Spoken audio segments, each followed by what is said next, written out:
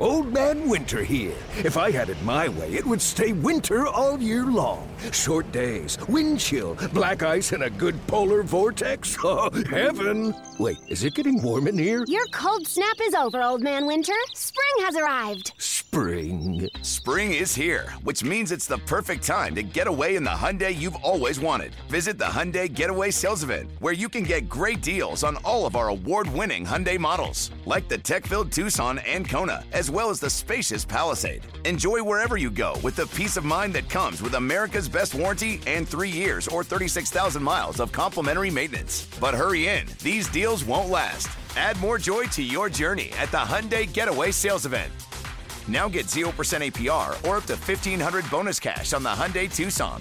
Now, during the Hyundai Getaway Sales Event. Offers end soon. Call 562-314-4603 for details. Backstage with Burgyone and Brazer, with tales from the stands to the batter's cage. The kind of stories that'll keep you engaged. It's Backstage with Burgyone and Brazer. Hi, everybody, and welcome to Phillies Backstage. I'm Tom Burgyone, joined once again by John Brazer. And, John, we have another legend in the booth. Oh, God, legend. We don't throw that word around loosely, You're John. hearing that voice right there. You've heard that voice for many, many, many years in Philadelphia. Yes. It's a voice, Tom, because we graduated high school in 83. Yeah. It's a voice that carried us through our junior and senior year. Our formative years. WMMR, part of the Morning Zoo.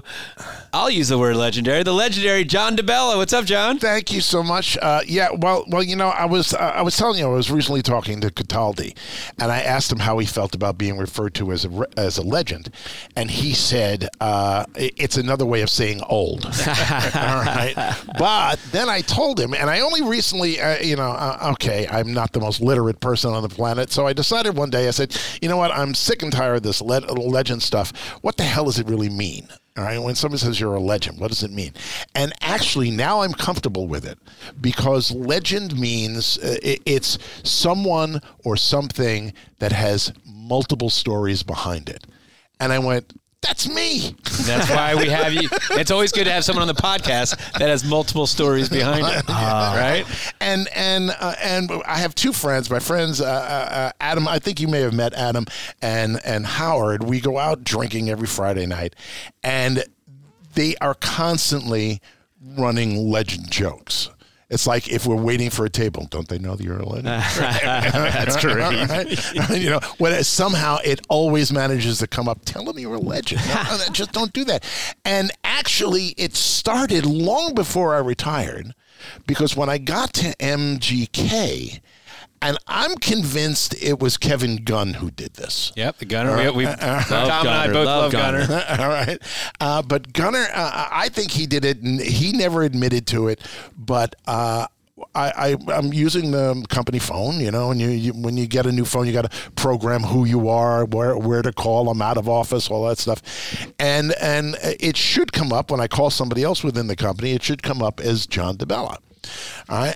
And I call someone one day and they go, the legend. You programmed. Why does it say the legend? And I went to, I don't know, what are you talking about, the legend? He says, you just called me and it says the legend. Right? So Gunner, it had to be him. So it started, I was a legend, and it came out of, I had retired, and then I was coming back into radio, and every article that got written, right, started legendary morning man John DeBella, all right, and I guess that's what made him do it. Hey, John, I think I told you, I texted Braze today, and I said, hey, we got to do the show in the radio booth, you know, because I'm so glad you brought it up. I'm like, because John will think this is so cool. What do you think, sitting here, and also, you know, if people don't know, you retired this past summer after 48 years in the business, 41 of which were in Philadelphia.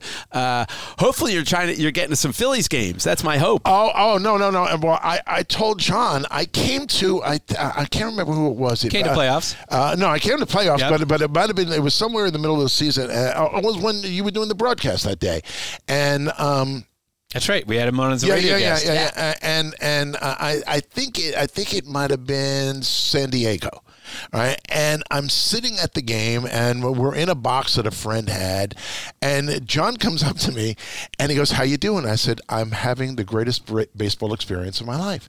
I said, "I have never enjoyed a game more. I've got to do this more often." And he goes, "You know why?" And I said, "Why?" He goes, "Because you're not working." You're not working.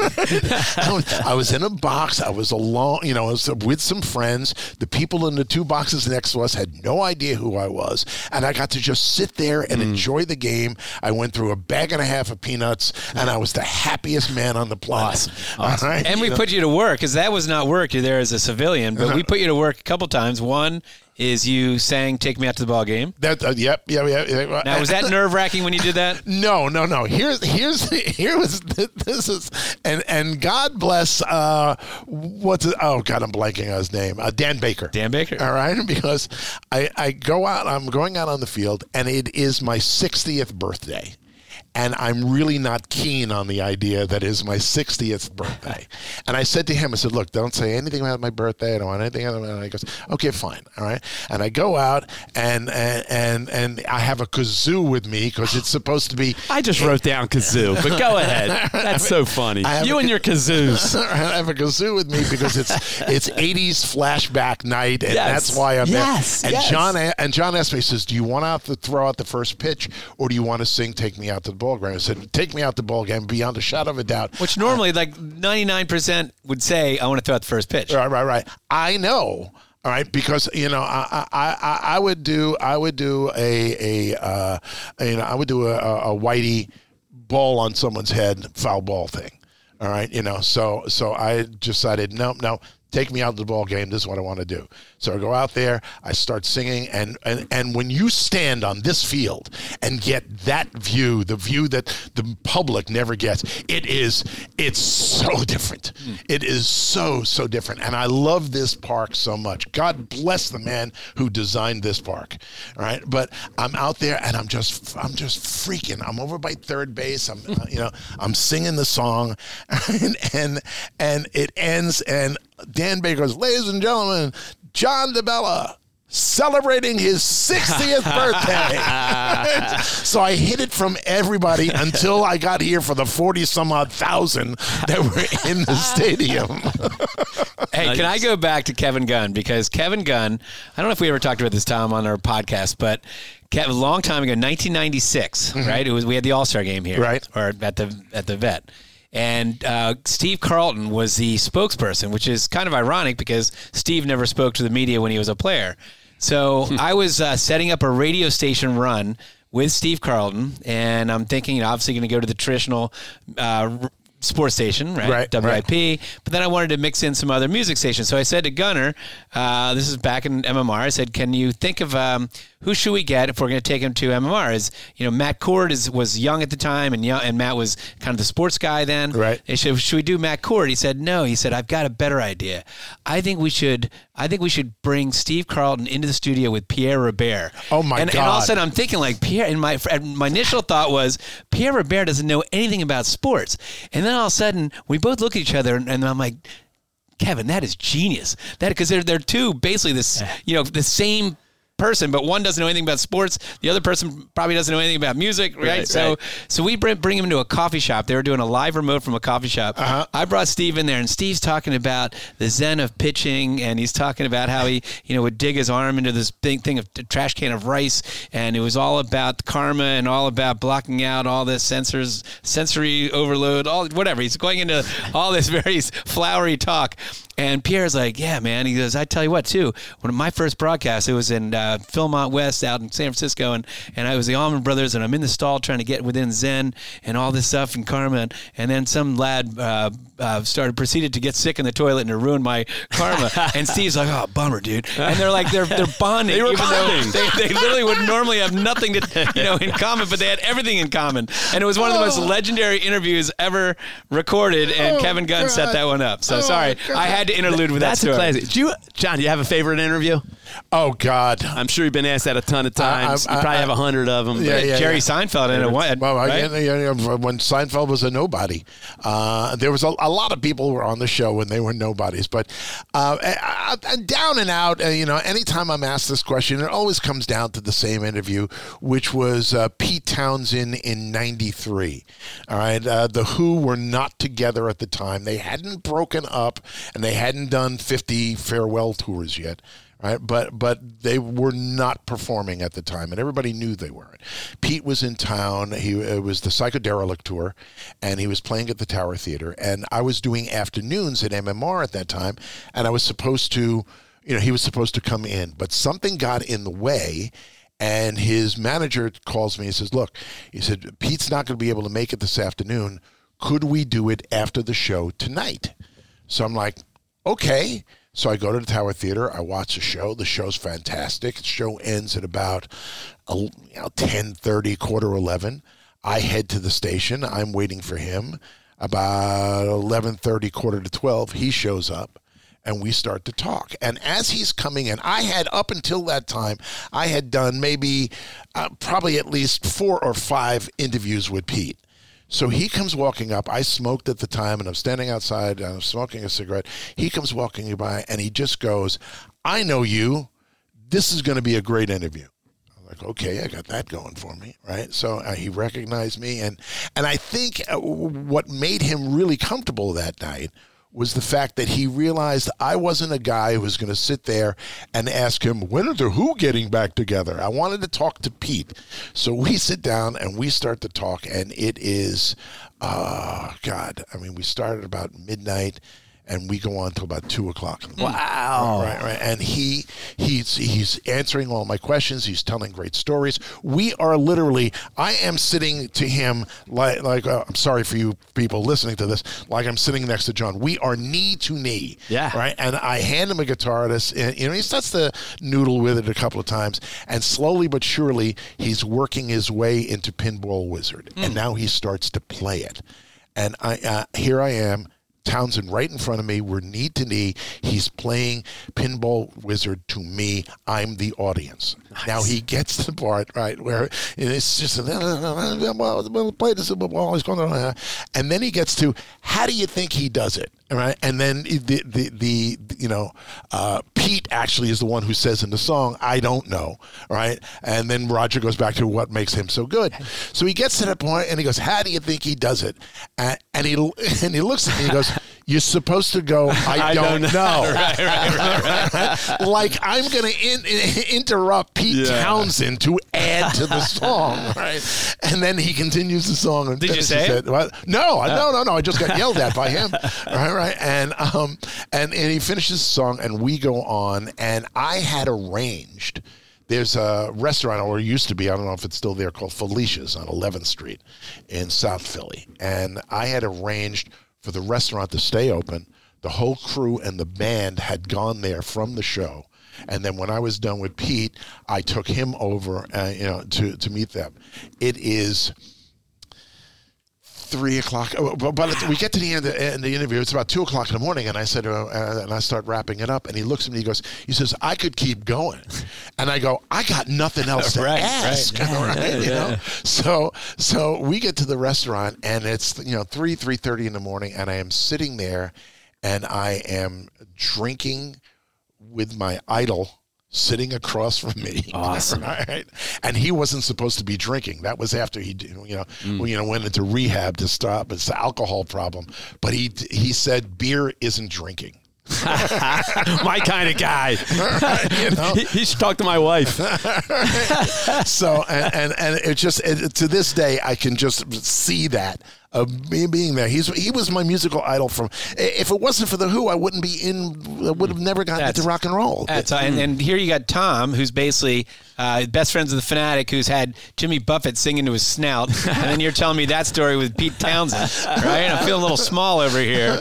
Have you ever had an interview that I'm sure you had throughout all your years that was contentious or really awkward, uncomfortable? Oh, many times. There are two that come to mind that are just, they were so weird. One was Sandra Bernhard. Okay. Remember her? Yep. Right? Sure. This is when she was at the height of what she was doing comedy-wise, and we decided to do a live broadcast from.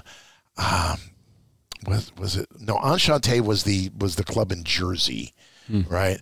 What was the one that was in the Warwick? In the Warwick. Yeah, Elan. Elan, Yeah, all right? yeah. So we decided we're going to do it at Elan, all right? And they have a breakfast set up. We've got a room full of listeners. She comes in, and we're doing the show. We're only going to do like 2 hours of the show there. We're going to do it from 7 to 9. And she was going to be on in the 8 o'clock hour. So they gave the listeners a chance to be there with the whole Morning Zoo crew. And then she came in, and we would start it.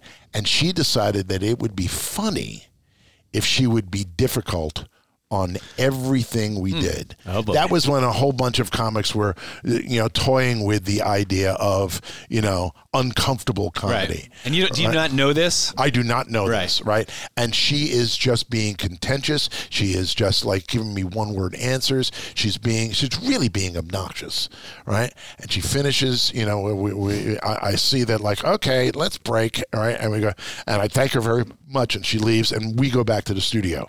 It's the only interview. It's the only thing in my entire career that I ever apologized for.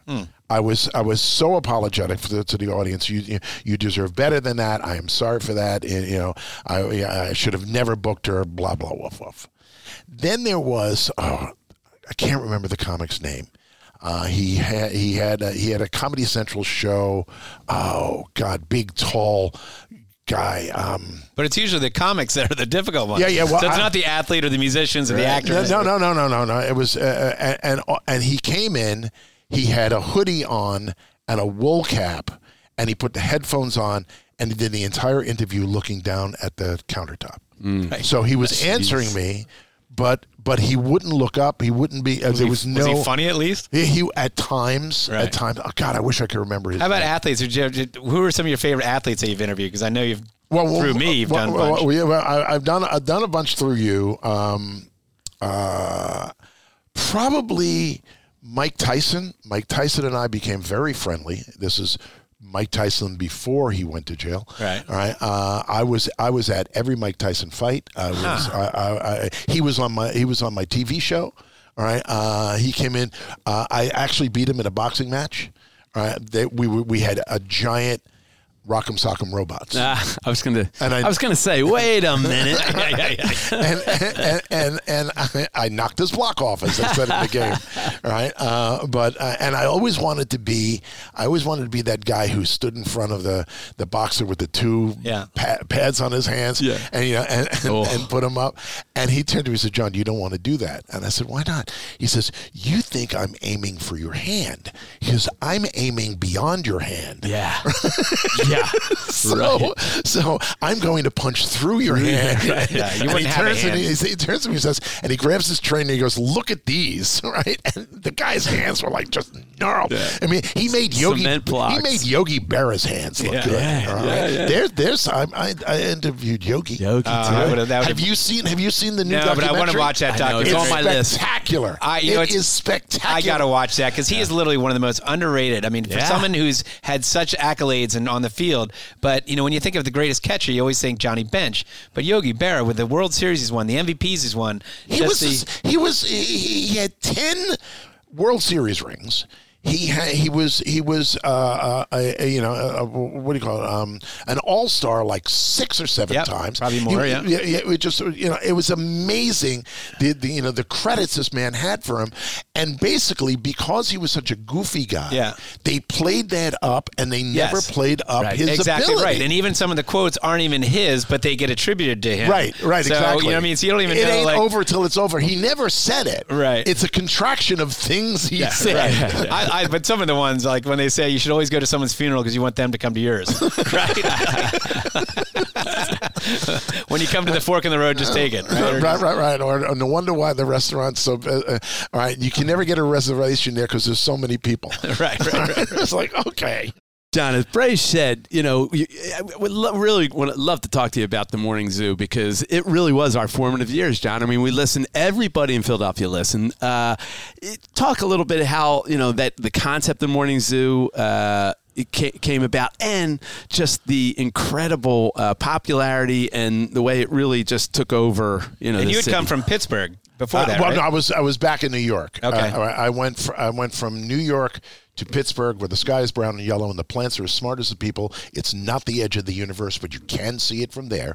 And then and you helped Joan Jett get her. And I love rock and roll. And I went back to Long Island. That's when the Joan Jett thing started.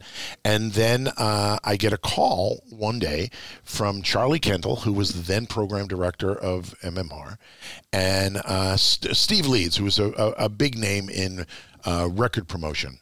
Was always on me. He says, you got to get out of here. You're bigger than this station. You're bigger than the station.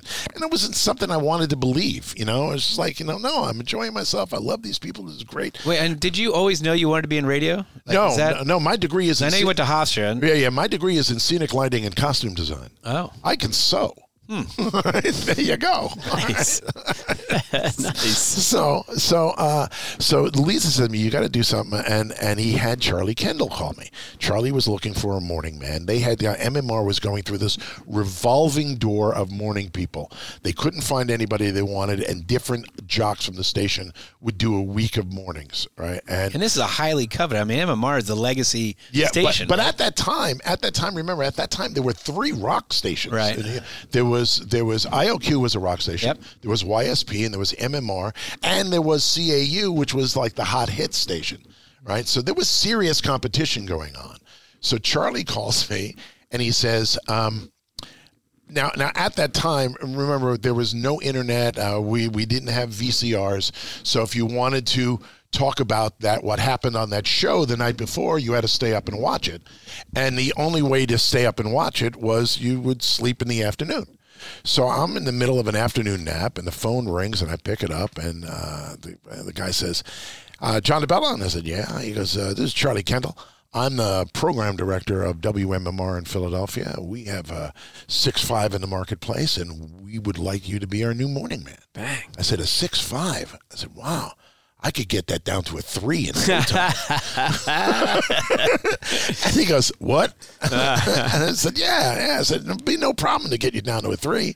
And he goes, you really are a wise ass. And I said, that's why you called. Right. So I came here, and I started to do the show. And to Charlie's credit and to Gunner's credit, Charlie took me to the free library. And we went to the microfiche machines. Remember those? I do, of course. Right? And he brought up the all of this the past year of the Daily News, and wanted me to see the headline of each day for a year. All right, to get me acclimated to the city, and then Gunner sat with me, and we used to have cards in the studio, because whenever you did the weather, you would grab one of these cards and have a town name on it. Yeah, right. And you have to get it right. Right, yeah, because right. if you mispronounce Conshohocken or Mania, right, you lose your credit. Or Schuylkill, right. And we're going through the cards, and Gunnar always tells the story because he gets to Havertown, and I go, Havertown, and he says, good. He says, that's where I live. I said, from now on, it's Gunnerville, right? And I never called it Havertown again. Right. But speaking of like addresses, I remember somebody calling in on the show and saying, I said, where are you calling from? He goes, West Oak Lane. I said, I don't care what street you live on. Right. He goes, it's a town, and that was the one mistake I made. But the show was coming along. But when I first got here, I was planning on doing this whole brand new show. And Charlie turns to me, he says, no, I don't want you to do a whole brand new show. I want you to take the show you're doing in New York, I want you to do it here. I went, oh, that's a cinch. Right, so I start doing it. We're gaining notoriety, but the show was more kind of talk, fun. It was a lot of music. Me and a bad news guy, and eventually the news guy. He had to go. One day I'm on the air. He's in a booth next to me. I'm in the main studio. I'm talking about something. I'm trying to, I don't know, a story I'm telling or a news bit, and he is in the news, and he's waving his hands, and he's trying to get my attention, and he's pointing down to the street, and he's waving his hands, and I'm like, finally I finish, I go to a record or commercial, I go, what the hell was it? And he points and says, you got to see this chick. Oh my God. And I was like, and that day I went in and said, look, this is not working. I've got a better guy. And we brought in Shark. And at that time, the show was. Where did you find Mark the Shark? We worked together in New York. Okay. He was I was the morning man, but at one point in time, I was a production director, and he was my assistant. When I became the morning man, he became the production director. And where did you find Pat Godwin? Wasn't a student, but he was. This is the name that should not be mentioned. But go ahead. Oh, sorry. He was living in a fraternity in the basement of a fraternity on Penn's campus. But he wasn't a student. He wasn't a student or a fraternity member. He knew somebody there, or he performed for them, and they let him sleep in the basement. But Clay Heery. Yep. No, you're supposed to say who. Who? Yeah, sorry. Clay Heery found him, and he started performing at the Comedy Factory outlet. And Clay came to me. He says, "Look, I found this guy." I said, "You should put him on. I think you really find him interesting." So we did. Right. And he eventually became part of the show. But when I first came here, the show is called the DeBella Travesty. And although a lot of people in radio have a problem with research, I love research. I want to know where I stand and what they're thinking at all times. Right. And the research comes back, and we had a new program director, and he had suggested to me changing the name of the show to the Morning Zoo. There was a morning zoo in Florida where he came from, and he says, you guys are basically doing that kind of show. That's what you should call it. And I said, no, I don't like that much, right? And then the research came back, and we found out that the vast majority of people who listened to the station had no idea what the word travesty meant. Exactly. Let's go with the morning zoo. So this one day, the show was just out of hand. We were having an absolute blast. It was crazy as all hell. And I said on the air, this show has become more than a travesty. It's an out-and-out zoo. And that Monday, that's what the show became. Yeah. And that's how. And I got to tell you, Tom, you echo the same thing. That again, we were in high school, and there was only one station for me, and it was you guys.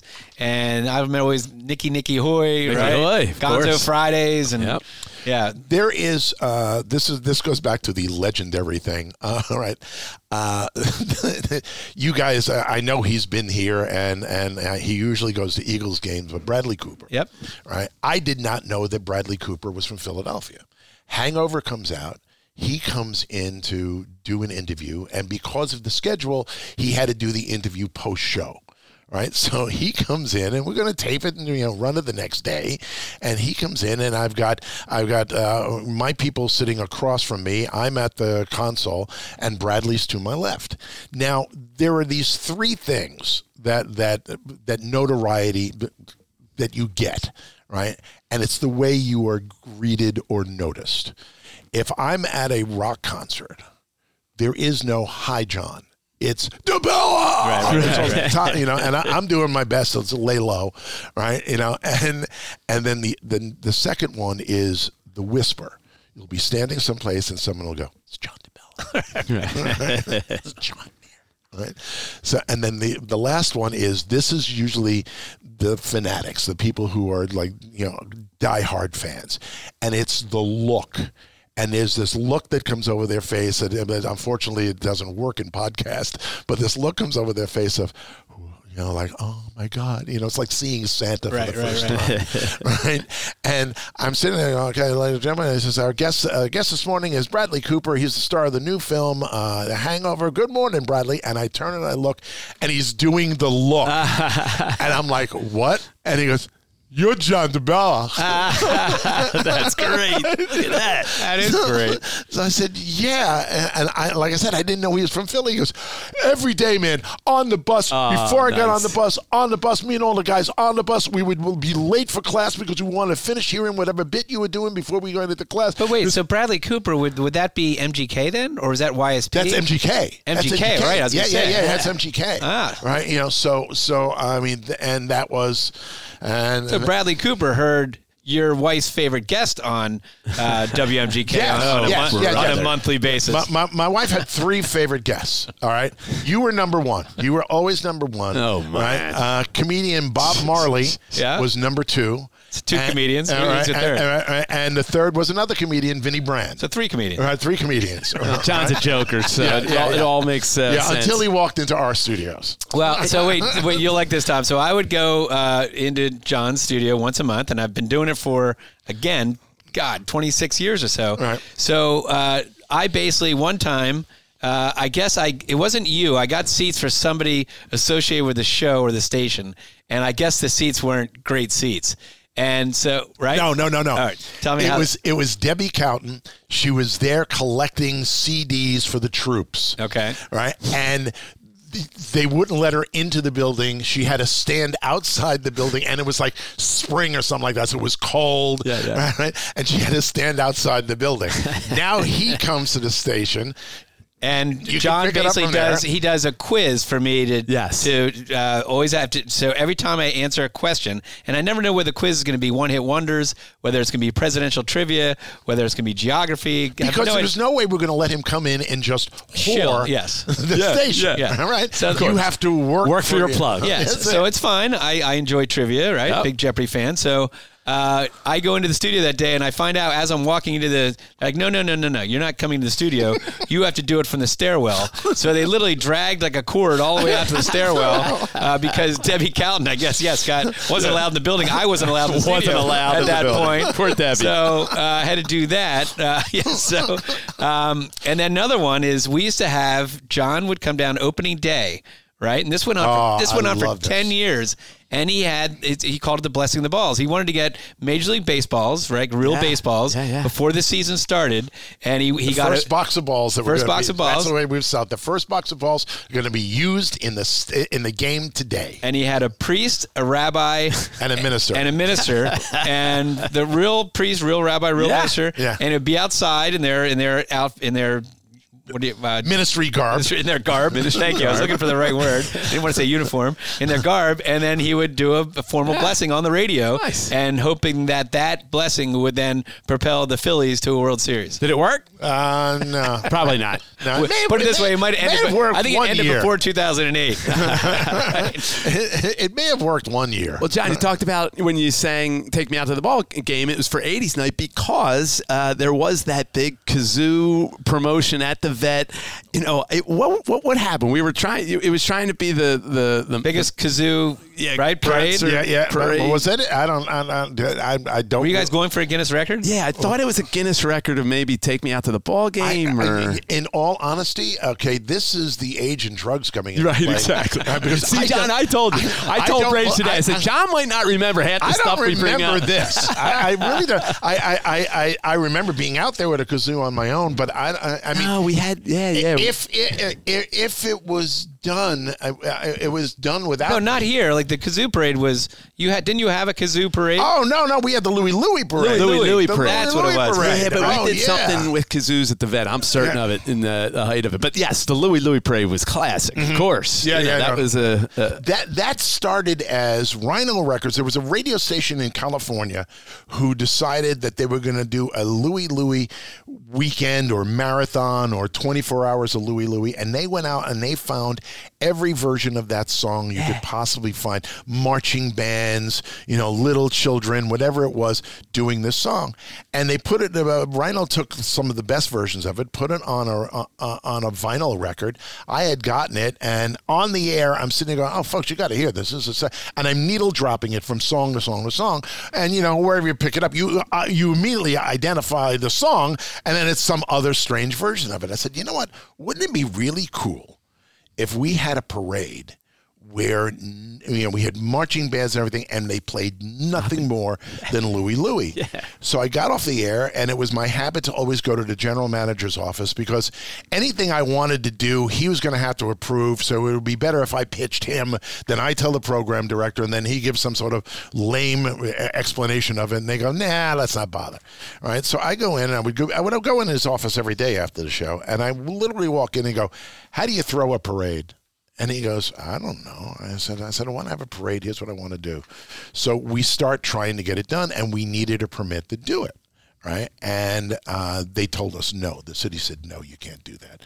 And our lawyer said, you are preventing them from right to assemble. and that is freedom of speech. You can't do this. We will sue you.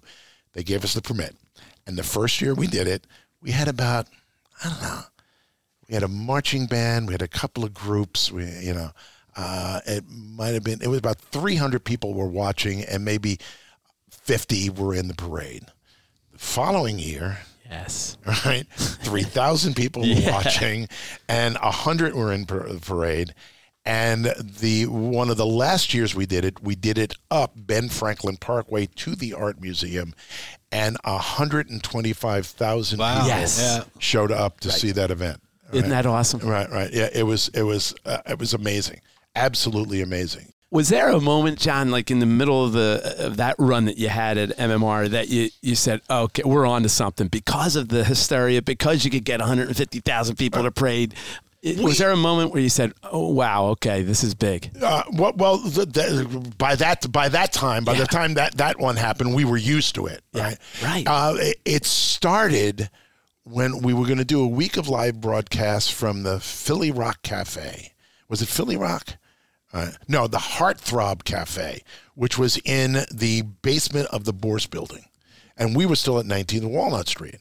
And the zoo was really catching on, and we were going to do a week of live shows, and we were inviting people to come down, and the room, if packed, could hold 150, maybe 175 people, right? We get there, there's a line from the Bourse that goes up to Market, down Market to 4th Street, 4th Street over to Chestnut, Chestnut back to, what do you call it, Independence Hall, and then back down 5th Street again. And we're like, oh, God, what have we done? Right? There's no way they're all going to get in here. Right? And this is before we started doing the live shows in Atlantic City. Right? And it was like, folks, just so many people can get in. A lot of people were ticked. Right? But that's when we realized, oh, my God, right, we're on to something here. They like us. At that time, the audience, 1/3 of the city, which when you think about it doesn't sound like that much, right? 1/3 of the city tuned in to the show every day. So you could walk down the street and just go, no, no, yes, no, no, yes, no, no, yes. Yeah, 1/3 sounds like a lot to me. It's crazy. Well, it's funny too when you do all the live remotes elsewhere. Again, I've done a radio show on WBCB, Merrill Reese's station, and it's funny when you say casinos. When you do a radio show at a casino, right? Because I'm sure you've done a bunch of them. The funny thing is, Tom, is that you'll do it, and you'll have you have the engineer, you got your co-host, you got that says the radio station banner on the front. You can't not see that it's a radio station, right. And you'll have people walk up to you in the middle of talking whatever. I'm talking baseball, you're talking music, and they'll say, "Excuse me, can you tell me where I cash in these chips?" And you're looking at them like you're in the middle of talking about with a headset on, right? I mean, the people are nuts when you're doing live remotes. No, it really is. But when we started to do the shows in Atlantic City, right, we started at the Atlantis, and then we went to the Trump Plaza, and we were there for years, right? And when we started doing those shows, the room held 800, and 3,000 would show up, right? So what we would do is, and this is in the middle of a live broadcast, the people who came in first, they got to stay for the first 2 hours. And in the course of 2 songs getting played, we emptied the room and brought in anybody else who was still outside. And then, and if you wanted to stay and there was still room, you could get back online, right? And we would do that every single day. Well, and were stations doing that? Were they doing live remotes like that with a big audience? Not like that. Because that's kind of new. Yeah. Not like that. And we had a band, and we had 3 comics and 3 musicians on every show. Yeah. Right? Performing live. The Flaming Caucasians. I remember they were a big house band for you. Right. And a big one, too, John. And I remember when this was going on, you led the charge to try to get the Rock and Roll Hall of Fame to Philadelphia. Yep. 30th Street Station, right? There was a selection committee, and you greeted them when they came off the with the mummers. Train. We had mummers to greet them. But that was a huge crowd, right? That was gigantic. Yeah. And the city did not realize. The mayor actually came on the air to thank us after it was done, because the city didn't realize, right, how important this was. And, so once we started cranking this up, all of a sudden they went, oh, my God, these guys have really got a good idea. This was my thinking, right? If you're somebody traveling the United States, whether you're coming from a different country or you're coming from a different state, right? Maybe you want to go to New York, and you probably want to go to Washington. Well, in order to make that trip, you've got to come through Philadelphia or come near Philadelphia. If the Rock and Roll Hall of Fame was here, that's an incredible weekend. Right. You go Boston, New York, Philadelphia, D.C. What else is there to see? Disney World. Do you think? No, you're done. And you're saying the city was a little surprised. Do you think they didn't put their foot forward in terms of a proposal? No, it had nothing to do with that. It was in the bag already. Was it? It was in the bag already. It was. But you didn't know that at the time. We didn't know that at the time. All right, and keep in mind, and the thing is, rock and roll started technically in Philadelphia. Yeah, Bill Haley. Right? Bill Haley with Rock Around the Clock. Yep. And that is what the hell was the disc jockey? He was from Chester, right? No, Bill Haley's from Chester. Bill Haley was from Chester, right? But God, I can't remember the DJ's name. He's one of the most famous DJs in history. Again, old drugs. But he was from Cleveland. But the record companies wanted to appease WMMS in Cleveland and Kid Leo, who was the music director. And politically, that's where it ended up going. And Jan Werner was an idiot. He was just, Did he have a say in the matter? Oh, he had too much say in the matter. Okay, and he wanted Cleveland too? He wanted Cleveland too. They all wanted Cleveland, right? And, and the only joy that I ever got, and it's, I don't like getting joy out of other people's misfortune, but he helped me with mine. So I was very happy to find out when they sold Rolling Stone to whoever it was they sold it to, they had Jan there, and that lasted about 6 months. And they went, no, you're out. Right. Yeah. You're out. Right. So it's also got to be cool in your role, in your job, that you get to see, we talked about Bradley Cooper when he was just coming off Hangover. But you've had to have a million times where, like the Hooters, when the Hooters are getting big, you're on the air in Philadelphia, right? Right. And that's got to be cool because they were, again, just starting. And then, seeing somebody, like how cool is that for a music act, a musician, an athlete, or somebody that's, again, new coming on your show, and then you see him become who they become? It is great. It's fantastic. But there is this thing that I refer to as the clock of fame. The clock of fame is when somebody, and it doesn't matter what you do. You could be in sports, you could be in music, you can be an actor, right? When you're coming up, so from 6 a.m. to about, 10, 30, 11 o'clock, they're all your friends. And around 11 o'clock till about noon or 1, right? It's harder and harder to get a hold of them. 1 to 3, no chance in hell, right? 4 o'clock, you start to hear from them again. By 6 o'clock, they're all on the phone. It makes sense. I'm not bitter over that. It makes sense because when they get to, as they're climbing in fame, the demands on them are greater and greater. But remember, I believe you need to remember who was there when you were nothing. Is there someone, like a band or a celebrity that you started from the beginning that you've stayed in touch with? And Joan is the of all of them, the biggest of them all. Pete Townsend. Roger, to this day, Roger recognizes my face and never knows my name. Right. I never met the Ox or Keith Moon. Right. But Pete knows my face and name now. Right? Also, how did you have? We're looking at you right now. Where obviously it's not video, but you see your trademark mustache. How did that come about? My mother, she had the same mustache. He was waiting to use that, John. He was. Well, that's a Sicilian joke, A Sicilian woman with a mustache, who ever heard? Right? Probably has a mole on the face with one hair coming out of it, too. It started in the 60s. This arrived in about 1967.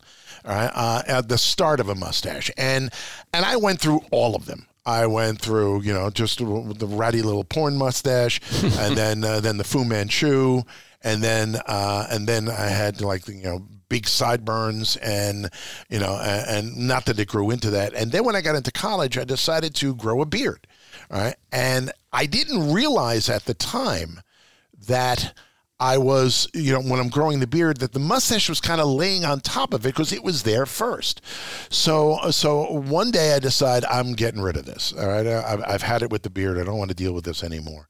Right, and I start to shave it off, and when you're shaving off a beard, you start doing it. Oh, look, I'm Abe Lincoln. I still do that to this day. It still pisses off Jill. All these different things, and then as I'm and my plan was to take the mustache off as well. But as I'm clipping it down, I'm beginning to realize, wow, the mustache is really big. It's really cool. All right, so, and I'm at today the mustache is at a hand size, right? It's due for a trimming, but I've only met one person. I only had one person in my life ever trimmed my mustache, and she did an incredible job. But I think it is really, really a waste of money to have to drive to Vegas to get another mustache trim. And I'm deathly afraid of letting anybody else touch So it. when is the last time? What year was it when you did not have a mustache? 67. Wow. 67. How about You've had that? a mustache Yeah, since Ever 67. since. The fall of 67. Right. How about that? All right. By the spring of 68, it was there. John, the radio industry has changed, as you know. I mean, there's so many options now. Do you think when you were doing your thing right up until this year, but especially when you were really doing your thing, was that the golden age of radio? You think? Like when I think of the golden age of radio, I think of long before I arrived. Yeah. All right. You know what I think, and I have one thing. Like I always think of American Graffiti and Wolfman Jack in that radio booth. Yeah. And the kids are cruising the lane, and they got the radio going. And in Philadelphia, we had so many legendary, the High Lit and Butterball, and back in the 50s and 60s. Is that where you go, John? I go there. I go back even earlier than that. My first radio influences were on a AM, an adult AM radio station in New York, WNEW AM, and there were these two guys, Clavin and Finch. Right, and they were a morning team, and they did some funny bits and stuff like that. But they were a morning team, and I always loved, as a child, I loved listening to them. And then when it got into the '60s, when it got into the later '50s, it was it was the good guys and all the boss jocks. And for me up in New York, it was Murray Decay and Dan Ingram. And Ingram was a major influence on me. And it was Ingram who really initially planted the seed of me seeing him doing a live broadcast. And it was just him in a booth in a shopping mall, but he was actually playing the records. Yeah, and I thought that was really, really cool. And then FM came along, and Scott Muni came along, and Jonathan Schwartz, and all these people from WNEW in New York. And those are all my major influences. I learned about timing, right? I learned about personal hooks.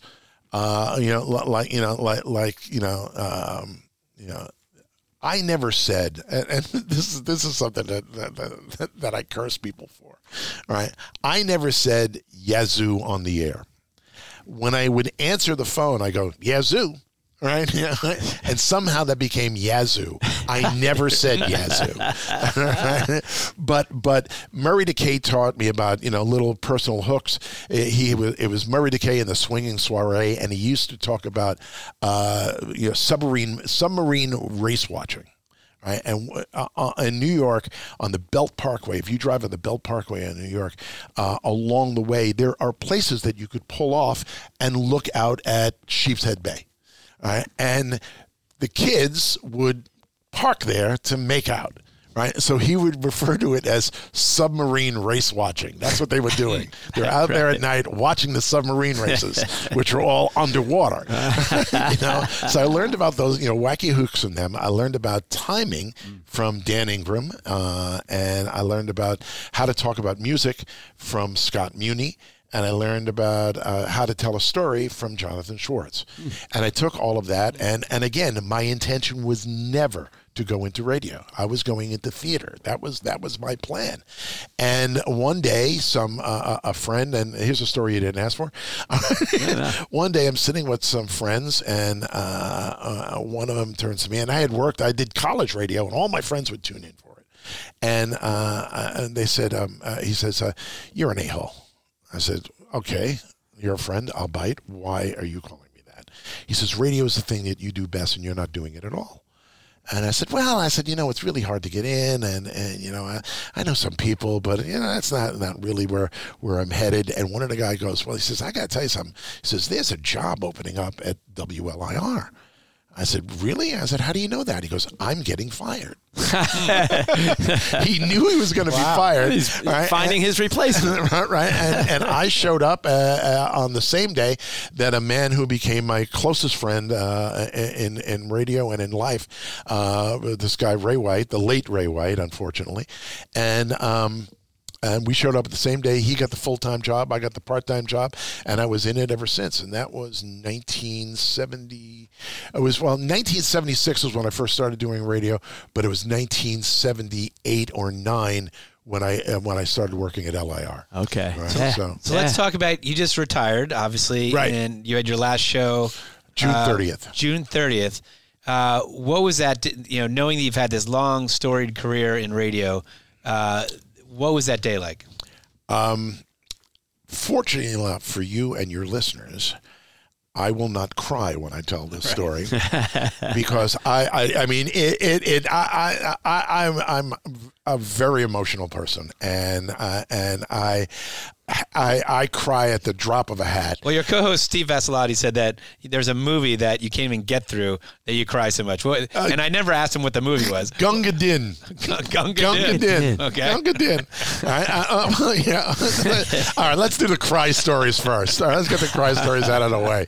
All right. I mean, sometimes it's a joy. There was a couple at my house on Sunday night who were from Australia, and they had moved back to Australia, and I have not seen them for 11 years. And the night that we were saying goodbye, the husband in this couple and I became very, very close, and just loved music and loved wine, and we were two of a kind, right? And the night that he left, I was weeping like a baby, right? And he comes walking in the house, and I go to hug him, and in no time, here they come. So sometimes they're tears of joy. So, sometimes it's just my emotions take me over. I've cried at a McDonald's commercial. There was a McDonald's commercial about an old guy who got himself a job at a McDonald's, and it made his life. Right. And it would come on, and I would just do it. But it started with this movie Gunga Din. Gunga Din it was done in black and white. I think Cary Grant might have been one of the guys in it. There were famous actors in it, right? And Sam Jaffe who played Gunga Din, right? And if you know the story of Gunga Din, Rudyard Kipling. Gunga Din was this. This is when the English were in India, and there were all these tribes that were trying to wipe them out. And Gunga Din was this sort of water boy who really wanted to be a British soldier, right? And in this movie, and he wanted to be the bugler, a soldier who was the bugler, right? And in this movie, the British Army is coming into this valley, and they are walking into a major trap. And Gunga Din had been captured, or somehow he managed to sneak in because they all thought he was one of them, right? And he gets up on this parapet of this temple, and he starts to blow the whatever charge it is, whatever, right? And they start to hear it, and they realize, oh my God, we're walking into a trap. And now the bad guys shoot him. But it doesn't take him out, and he gets up again, and he starts to play again. That's our boy. Right? And they shoot him a couple of more times, and it literally ends with him going, and he keels over right there. And he keels over, and he dies. And then you cried. No. Not yet. And then it comes to the end of the movie, and they're all around the fire, and one of the guys does this speech of, I have tortured you and slayed you to the heathen god that made you, but you're a better man than I am, Gunga Din. And in it, they superimpose. Gunga Din comes in, and it's like kind of shadowy. You know, it's back in the old days of, like the way they made ghosts in movies when they were black and white. And all of a sudden, here comes Gunga Din, and he is in a uniform as an Indian soldier, and he does this salute, and I am bawling my eyes out. I'm absolutely bawling my eyes out. Years later. It's a Sunday afternoon. I'm watching TV, and Gunga Din comes on, and I decide to watch the film.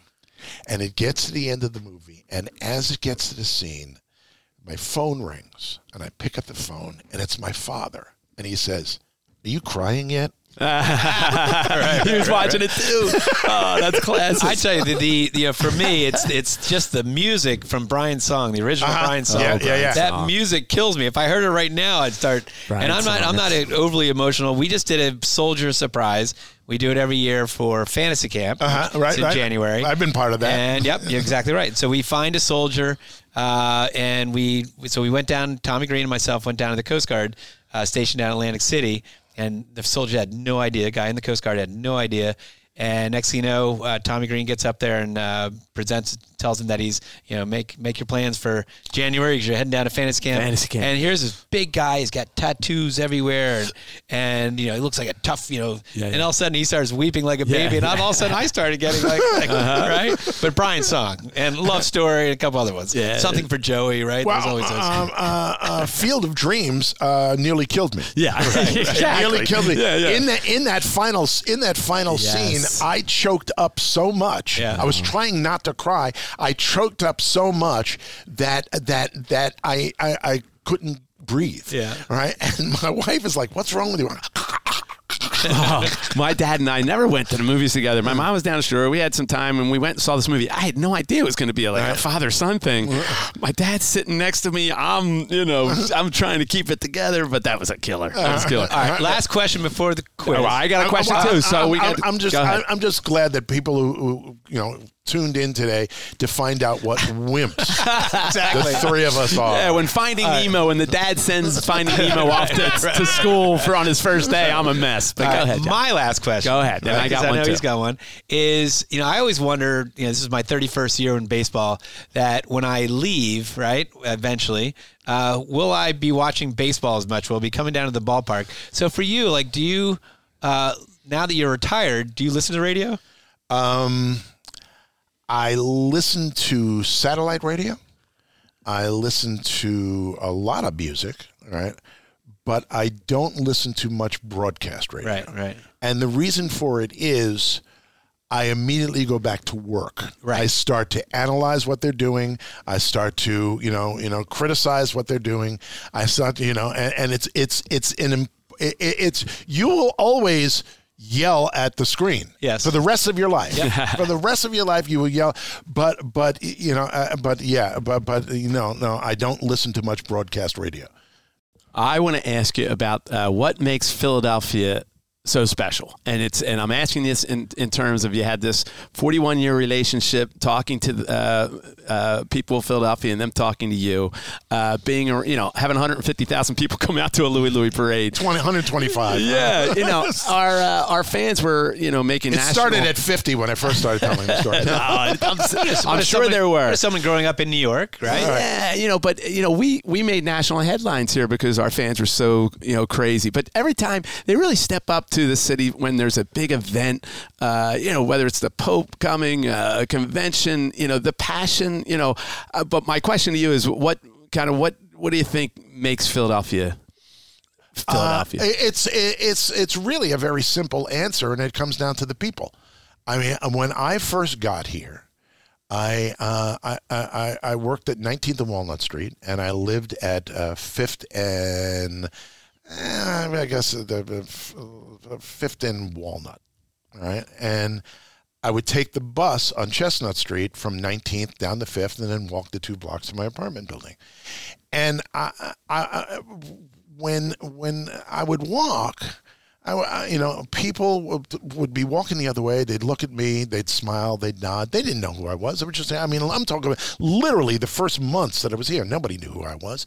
And there was always this and when people walked with their head up. Coming from New York, people walk with peripheral vision, right? Everybody looks down at the ground and they're paying attention to what's in front of them, but they're doing it peripherally, right? And I remember one time going up to New York because I had to record.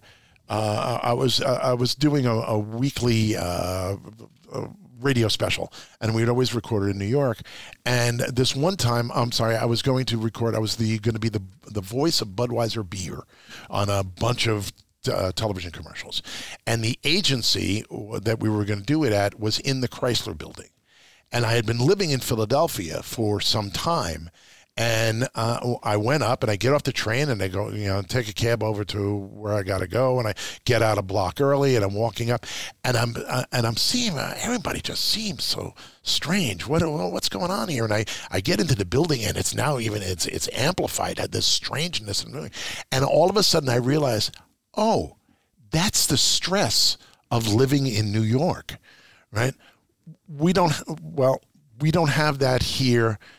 We didn't have that here then. Nowadays, you really got to be careful of who you look at and where you walk in the city. Peripherally. You got to be walking peripherally, but yes. Well, great city. You've been such a big part of it. Now John's going to crush you with this quiz. Well, and before I forgot we had a quiz. Yeah, yes, before I give you the quiz, we can't let you go again. I know. Look at that Wikipedia. Oh, really? Never. This is so bad. And never trust Wikipedia either because I asked Jay Wright. We had Jay Wright on at one point, not on the podcast, on a radio show, and on Wikipedia it said he had like 60 points against Malvern Prep, and I think I led with that. He's like, what? I didn't ever score 60 points against Malvern Prep. So anyway, yeah, this is updated. They finally got my birth year right. That's good. Right? I was always a year younger calling Wikipedia. All right. Thanks for the visit. Let's get down to business. Now here's your chance to show how much you really know. He might get grumpy if he can't stump you with Brazer's quiz. Well, John, again, personally, thank you for having me on your show for all those years. I consider you a great friend, and a heartfelt thank you very much for that, John. And obviously now you are welcome. Now you have more time in your hands. We can grab dinner and do some other fun things. We've been trying to do this for years. Yes. Right? I need to know before I leave when you leave for Florida.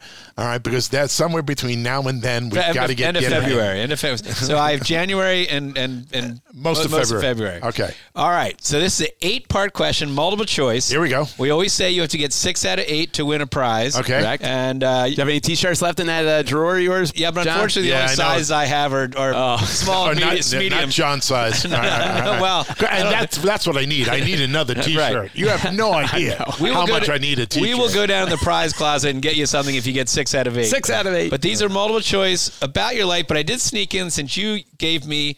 I mentioned you used to give me a quiz. So right. I threw a geography question in there. All right. I threw a presidential question in there. Okay. And I did a one-hit wonder question because those are the 3 categories that I've you've excelled at. Right. So all right, your first question is.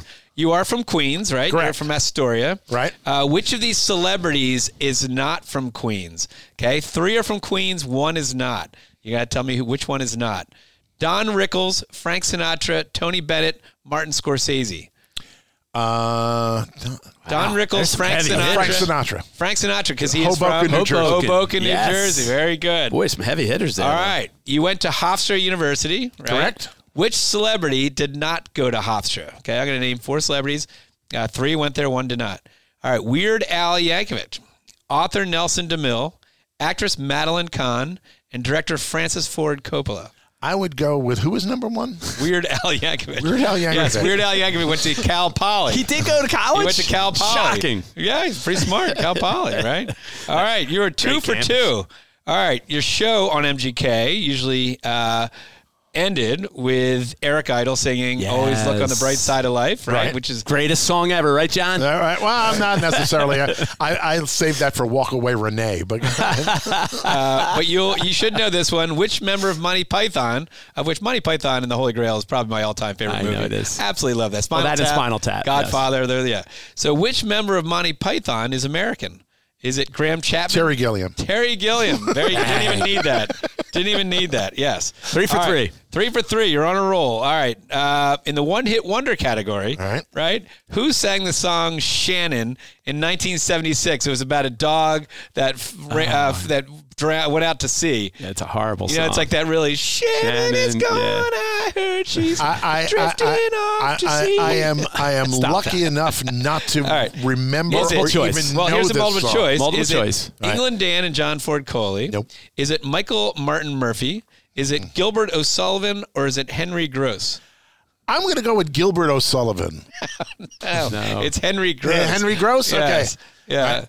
But Gilbert O'Sullivan sang Alone Gross, Again, Naturally. Yeah, Alone Again, Naturally. Right. Very sappy song. All right. I'm a sucker for sappy songs, though. Didn't Henry Gross also did, Henry Gross was also Junk Food Junkie. Oh, so he's a two-hit wonder? Two-hit wonder, I don't remember Junk Food Junkie, so it's a one-hit wonder. Okay. All right, you are 3 for 4. Okay. All right, here's testing your, this is really fun, actually, because I'm usually on the receiving end of this. Which African country is closest to the United States? Wakanda. Which is the closest to the United States. He doesn't watch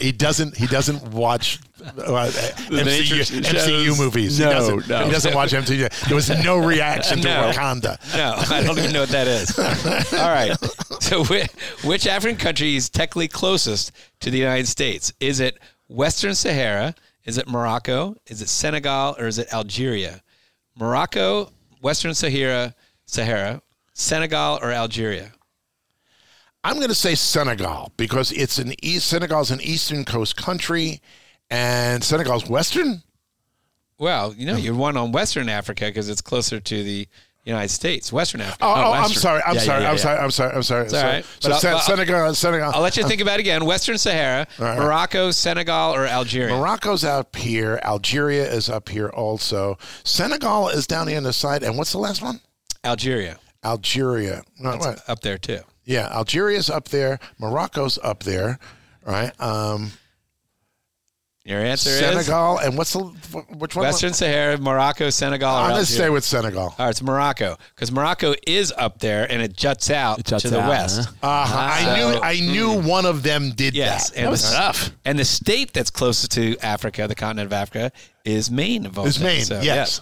All right. So now you're all right. You can't lose any more there. Okay. Yeah, but I'm questioning the last one for if Gross was a 2-hit wonder, then your question is moot. I think. We'll see if it comes into play. Okay. All right. Who is the only president of the United States to later become Chief Justice of the United States? There's only one president that after his presidency, he went on to become Chief Justice of the United States. Is it Martin Van Buren? Is it James Polk? Is it Franklin Pierce? Or is it William Taft? I'll give you a hint, too.